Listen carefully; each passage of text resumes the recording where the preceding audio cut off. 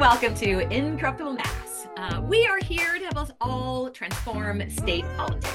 We know that we could have a legislature and laws that support the needs of the vast majority of the residents of our beautiful state.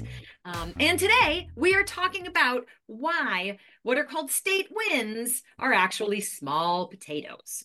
So we are going to be going into a lot of things that we hear from state reps or state senators or other people who send out, hey, look at these amazing things that we did, and looking into them and seeing really, what is the impact of these things and what else could they be doing with their time and with their supermajority. So before we go on, let me introduce my two fantastical co-hosts. Maybe that is not the right word.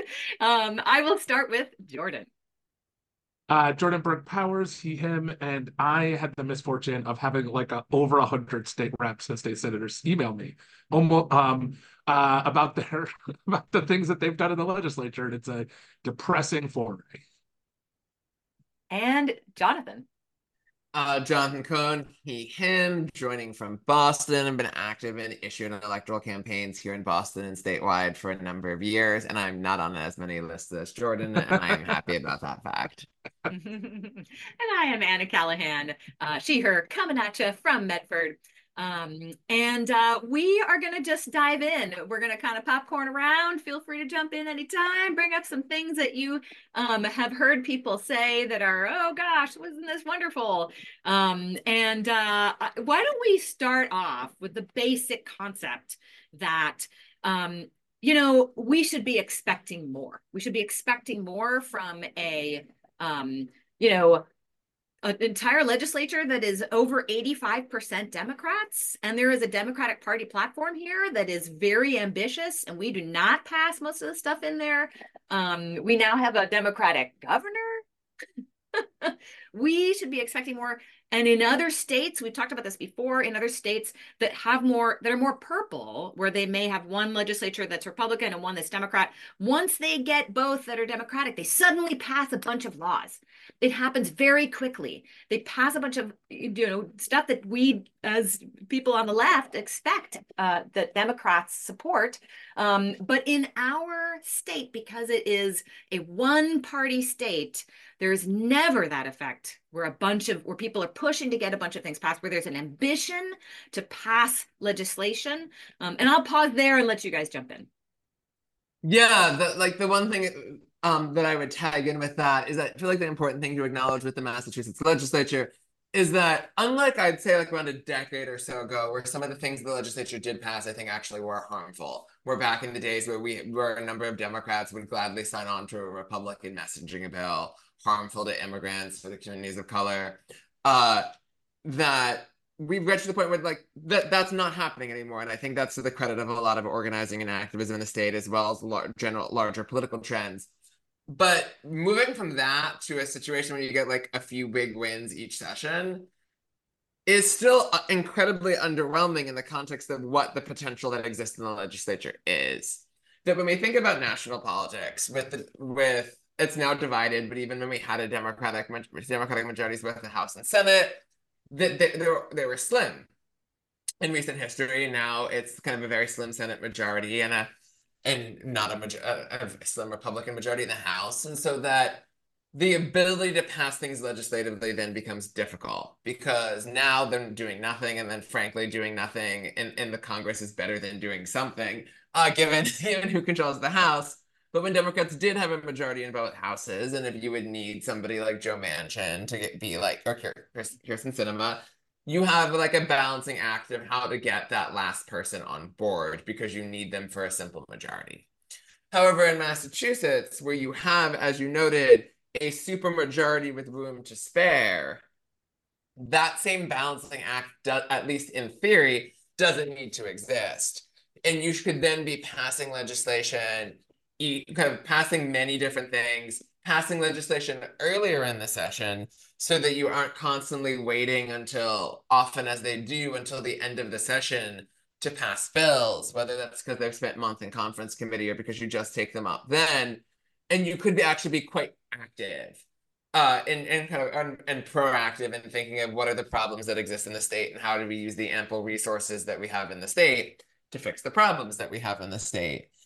And instead, you often see things, sometimes that there are good things that are long overdue, some things that there are minor but helpful tweaks that are hardly anything to like sing about.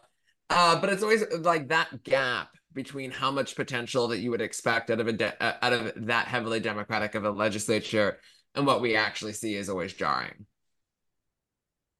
Yeah, and I think, it's not just it's what's so unnerving about it is that there's really big problems that they just continue to not address, and they just treat it like it's gonna be fine.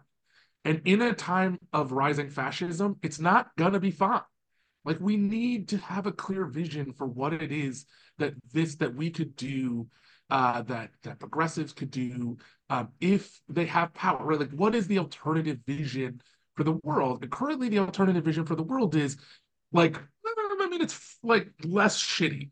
Like, we're not gonna fix any of your problems, but we're just not gonna be as blatantly terrible to you. Well, that's not compelling. That's not helpful. That's not things. And in a state legislature that has the largest, has the largest majorities of Democratic votes and should have clear progressive majorities, clear vision, like to have our state do basically nothing, to have the least, one of the least proactive state, productive states in the country is like shocking. And some of the states that we're behind are states that have sessions for 3 months, not 2 years, right? Wow. They could pass anything last year, right? The calendar year of 2023 passed, and the only successful thing they did was cut taxes for rich people.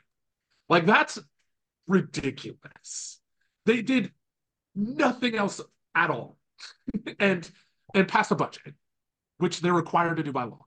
So it's just really, like, we can do better, we can dream better, we can be big, we can go a lot better. So as somebody gets a lot of emails for folks, let me give viewers who don't have this misfortune some of the things that you get when you get these emails. The victory first laps, thing is right? the victory laps that they take. Yes. The biggest victory lap that they love to take is the pennies they get for their accounts. Now, what's so great about this is they'll say things like, well, we held firm on local aid. We gave you local aid. They're required to give local aid. That's the bare minimum that they should be doing, is providing towns with money. And then they'll trot out like a Republican person who voted against some of the like Build Back Better bills. They'll like trot out like, look what we did. We got this park. And I'm just like, you got pennies. And one of my favorite examples of this is here in Worcester, where our thank God for Jim McGovern, who had to cover like 3/4 of the cost of something that that our local legislature got a little bit of money for, started, and then quickly realized they didn't have enough money to finish. and needed to get Jim McGovern, who's high up in Congress, to get an appropriations to bail us out. And like, that happens all the time. And it's just like, so money for towns is the number one thing. They love this. They run on it. You'll see it. I've written it many times on literature for elected officials, right? Look at the money we got. And it is always depressing because it's pennies for what we could and should be doing to invest in our.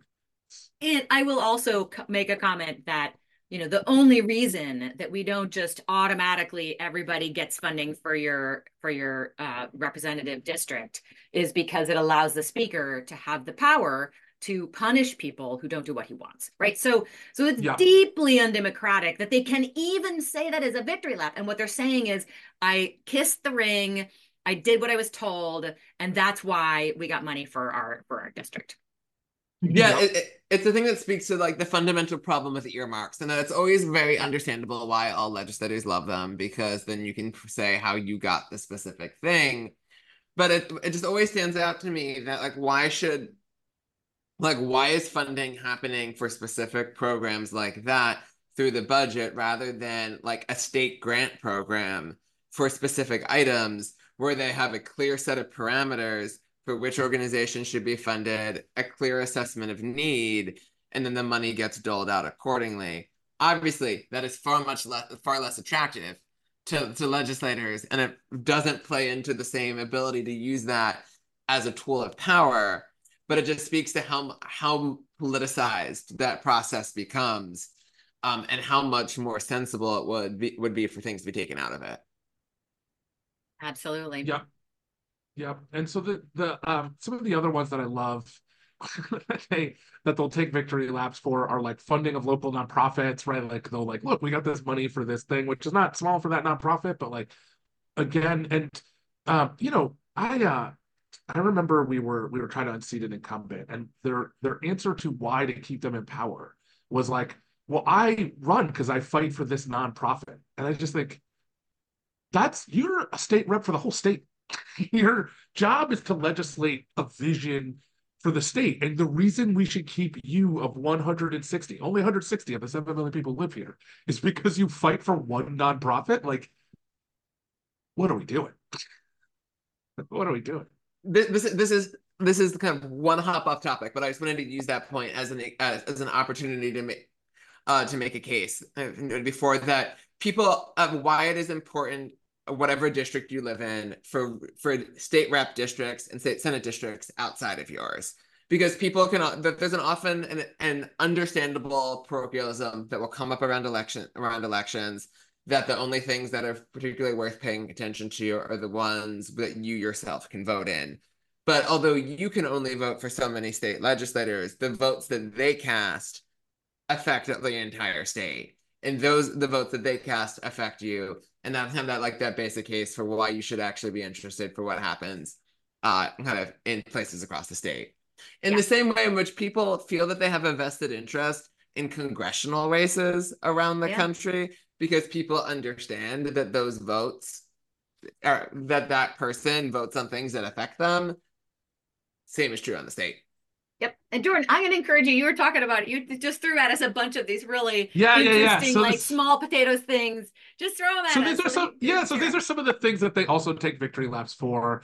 One of my favorites is somebody was like, look, I got to, in a bill that passed, I got updated information on nutrition in schools. And so what that means for like lay people who like don't understand is that the state is going to add some paragraphs to it's gonna add some paragraphs of instruction to DESE, the Department of Education, Secondary Education, and then DESE has to make that into something that teachers could pick up, and then a teacher would have to pick that up when they were doing a lesson plan. Hey, the state has updated this.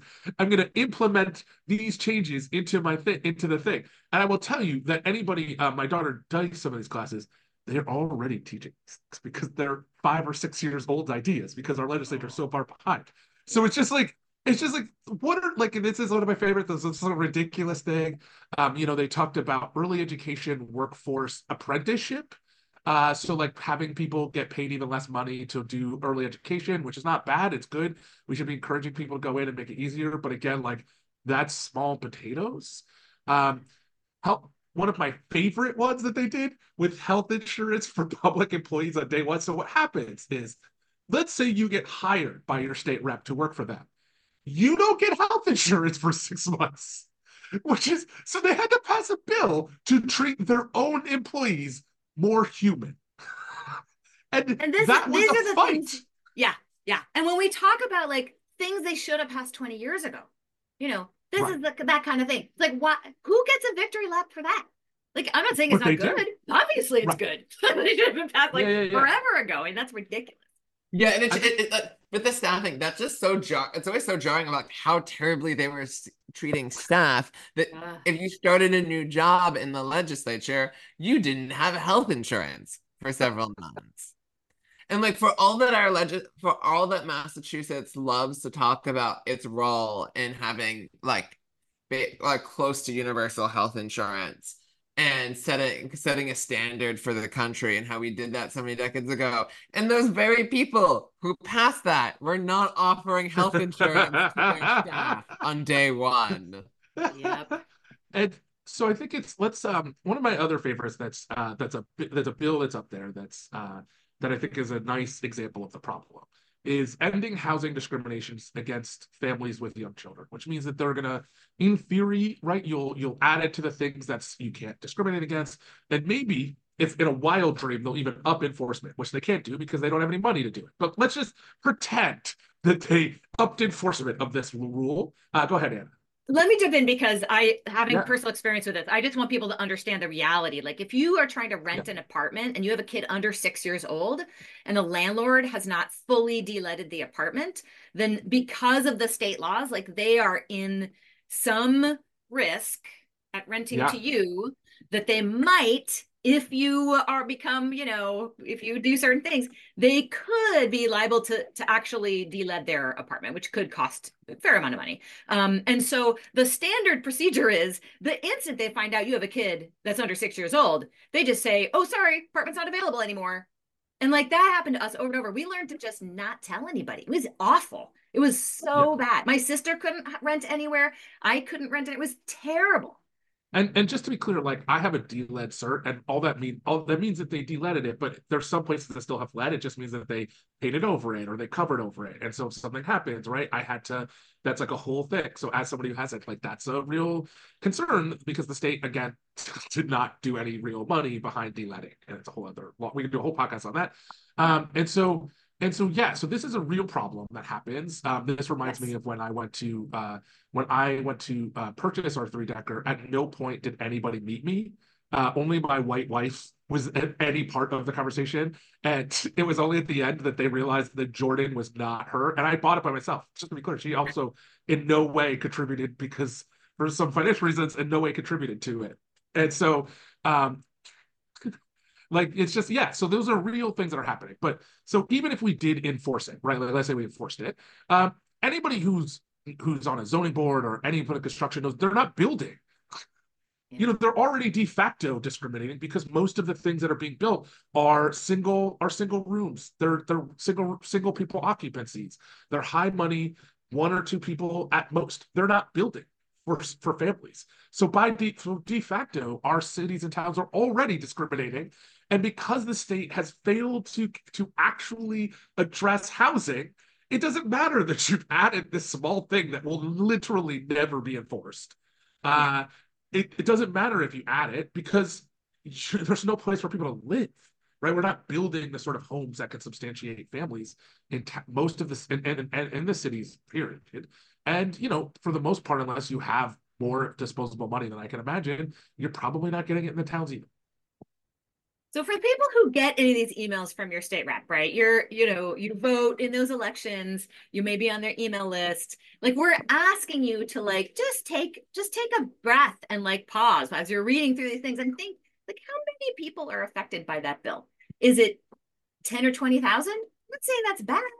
Is this something that should have been passed 20 years ago? I mean, the driver's license bill took 20 years to pass, 20 years. And I'm not saying it's not good. Of course. Should they have passed it last year? Yeah, of course. I mean, that went through a ballot measure. And then there are things like the fair share, which is increasing the taxes on the wealthy, and the legislature basically undid the whole thing by cutting other taxes on the same wealthy people. I mean, so it's like even things like the climate bill, which was really impactful and which was really important, desperately needed climate bill that we passed after over a decade of not passing anything. Even that bill, because it relies so much on implementation and it is already behind in implementation, there are ways that they can pass, quote unquote, pass good things. And yet the implementation either never happens or hasn't happened yet, or they like a fair share, they basically undo it completely. So which they didn't even pass. We had to pass it. That's right. We had to pass out another ballot measure. But the things that I have a closing statement, but I'm going to let you guys chime in a little bit before we end here. Any other things that we want to talk about that are we think they should be doing more? I would just underscore with your point about how much implementation matters on things, that it's often very easy to, once legislation gets passed, to think, okay, that work is done. And I think that many legislators view their work as done when when something gets signed into law. But there's so much more to happen to make sure that whoever's supposed to be implementing it, I think about this with the Department of Corrections all the time, is that it's one thing to pass criminal legal reforms, and it's another to make sure that the Department of Corrections is actually following them, which can be very difficult work. Yeah, and I'll just say, I think it's really important that we keep our eye on the bigger ideas. So we have real problems in our state. Yeah. It's too expensive to get around. There isn't enough housing, and on top of that, the housing that's there is not affordable. We're doing patch meal things that may affect housing costs 20 years from now. And Healthcare in we're America not sucks. right. I We was could going to say change that, yeah, that. like healthcare, right? They can't even do they can't even do like a tack on public option. Like they can't do anything imaginative to fix it, which is something that the legislature passed that Romney vetoed that they never went back and fixed, which they could go back and fix. They could provide a public option literally tomorrow with nobody opposing it, or at least nobody that worth noting. They're not addressing they're not addressing any sort of protections against AI, against the future of jobs. They're not thinking about any of these things. We're going to be continuing to run deficits because of the tax cuts they think. They didn't go back and say, hey, we really maybe need to readjust these humongous tax cuts we gave to rich people to make sure that we can pay for things. They're not doing that. They're not revisiting any of those things. So unless, if you're among the 20,000, 30,000 people that are affected by some of these bills, they are really impactful. They're really important. They can be life-changing things. But we have 7-8 million people who live here or come through here, and we're not passing things to address those big issues. And they could, because they have like super majorities. They have majorities. They can lose votes and still do veto proof, which is 2/3, right? Like they can lose people and get it, right? The Republicans celebrated adding one person to their ranks. Like they have no future, and yet we are not passing anything. Let's big ideas, big changes, big vision for the future. They're not passing any of those things. Yeah. And my final thought is just that, a lot of people say that the Democratic policy platform, the Democratic Party's official policy platform in Massachusetts is like wonky, nobody cares, blah, blah, blah. But, the truth is there is nothing out of the state leadership, out of the state legislature, out of the state Democratic Party. There is nothing provided as a vision. Nothing. So that if you're looking for, if the problem is like, oh, well, nobody has a vision, that's the problem. Honestly, there is a clear vision coming out of the Democratic Party. And what's nice is it is, in fact, a little bit more grassroots. It's not just the people sitting in elected offices in the state legislature who are creating that. So we have a policy platform, and I encourage everybody to go and read that thing, because there is a lot of stuff in there that would be fantastic, that is really aligned with what everybody listening to this pretty much agrees with. Certainly a lot of our listeners agree with. And there is no reason why. I mean, it's literally the official Democratic Party platform for the state of Massachusetts. So what is the reason that the leadership, of both of those houses sees their job not as to make sure that vision happens, but it's almost as if they see their purpose as to ensure that they block that vision from happening, that they obstruct that vision from happening. So we leave you with that today. We hope that you read these emails with a little grain of salt, understanding that there's way more we could be doing, and the vision is already out there. And with that said, we thank you all for listening. Thanks to my co-hosts, and we look forward to chatting with you all next week.